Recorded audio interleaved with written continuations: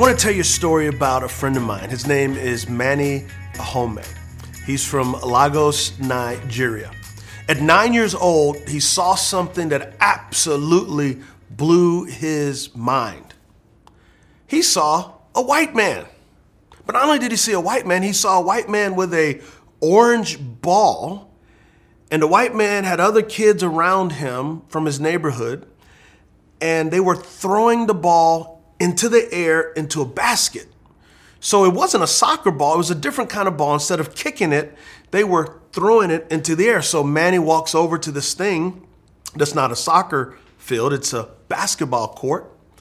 And the gentleman has a ball and he tells the kids, if any of you can make this ball into the basket by shooting it, you get a reward. And guess what the reward is? A pair of shoes. So when Manny hears this, I could get a pair of shoes if I could get this weird ball from this strange person and put the ball in the basket, I could get a pair of shoes. Getting a pair of shoes may be something that you and I take for granted, but for Manny in his neighborhood, with his friends, with his family, most of the kids didn't own a pair of shoes. So Manny enters what is called a free throw shooting contest. He had no clue what it was. He just knew it was an orange ball. I'm putting it in this basket and I'm getting some shoes. So somehow, some way, Manny Ahome wins the free throw shooting contest. And the man gives him a pair of shoes. That changed Manny's life. The man was actually a missionary from Wisconsin. And not only did he give Manny a pair of shoes, he began to articulate and communicate the gospel to Manny. And so Manny transitioned from kicking soccer balls into nets to being a basketball player. By the time Manny was a senior in high school, he was 6'4". Not only could he shoot the ball, he could dunk the ball, he could defend the ball. He became really, really good. So the next thing that took place is he started getting letters from colleges in America. And there was one particular college that he really liked because on the brochure, he's seen beautiful women. He's seen the sun shining. They were in sports cars. It looks like so much fun. And so Manny decided, this is the school that I am going to in America to play basketball. So Manny takes basically everything he has as a senior in high school. He graduates and he's getting ready to go to college in America. He has his shorts on, his flip-flops, his t-shirt. He's ready to experience the good old USA. He gets on an airplane and the first place he flies into is Chicago. And he's looking around going, oh boy, this place is kind of weird. There's this white stuff on the ground I've never seen before. So good thing he doesn't have to go out there. He's getting ready to go to the sunny place. So he gets on another plane and he lands at where his college is. And he walks outside in flip-flops, t-shirt, and shorts in South Dakota in the winter.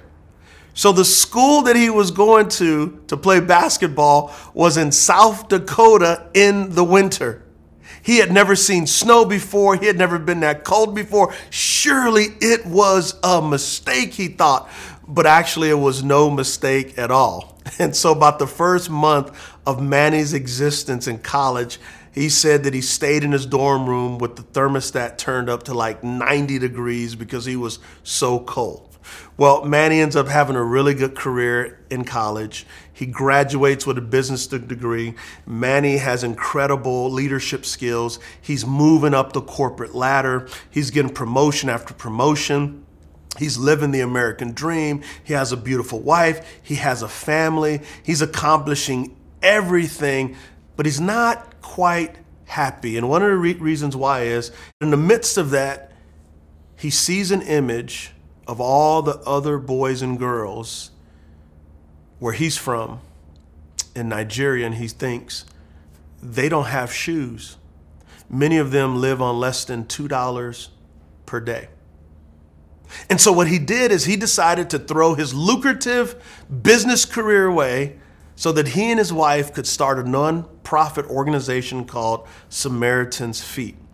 And they have an audacious goal to put 10 million shoes on children's feet, because children can get diseases from walking around barefooted. And so what they do is they unleash the power of corporate America as well as the church, and they unleash people to go around the world and to serve kids by washing their feet and putting on new pairs of shoes, and they're able to communicate the gospel. Manny's one of the happiest people I know, and his happiness is rooted in what Jesus said in the Sermon on the Mount. Blessed are happier those who hunger and thirst for righteousness, for they will be filled. You see, we were created to meet other people's needs, just as God met our need. Happiness is found in healing a hurt. Happiness is found in becoming God's paintbrush upon the canvas of life, in which we love, in which we serve other people. Happiness is joining God in bringing his righteousness to earth. Happiness is saying, I'm a kingdom citizen, so how do I display the king through my life? And what does righteousness mean? Righteousness simply means this, that God's justice, God's love is to be expressed through his people as a gift to the world. And so Manny tapped into, man, I want to see kids have shoes. That's not right. And I want to wrong that right. And the rest of the scripture says that those who hunger and thirst for righteousness will be filled. That word filled literally means to be gorged, to overflow. It's like going to a buffet. God is going, I want you to overflow with happiness. How does that take place? Is we find a hurt in the world and we attach our gifting to it, and we become healers of that hurt. You want to be happy? You want the good life? It's found in joining God and bringing his righteousness to earth. That there's a lot of things we can hunger and thirst for, but we were created to hunger and thirst for joining God and displaying his righteousness and grace on the earth. You are the answer to someone's prayer.